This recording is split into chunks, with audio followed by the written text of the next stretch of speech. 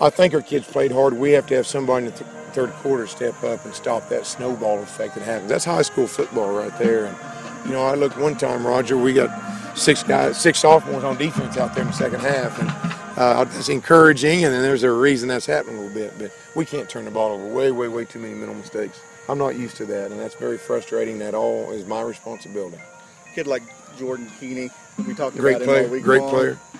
We talked about what he was going to be able to do. Is there something? Did you see something there that you can correct? Because they're going to play some more guys. We like hope. that. Yeah, we hope. As I told our kids before, we're probably going to play as good as team next week, if not better. And we've got some concerns in the defensive line, and that was exploited a little bit tonight. But we'll go to work and try to get better. I mean, kind of like I told our kids, they're stuck with me and I'm stuck with them. So we just got to keep working, and we're going to do that. I mean, that's all you can do. The 3 turnovers in a row there. Sure. You were in it at halftime, and you got the ball coming out of halftime, and then the 3. They way outplayed us the first half, and then we were within reach 14-7. We talked to them about we got to take the ball and play field position, not make mistakes, and we turned over and just kind of steamrolls from there. And we turned over 2 more times, went on a kickoff return, and we didn't play very smart, and that falls on the head coach. That's my full responsibility. See anything that you can take a positive from?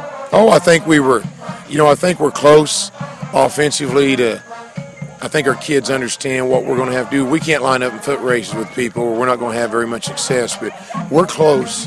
We just got to continue getting better, and we will.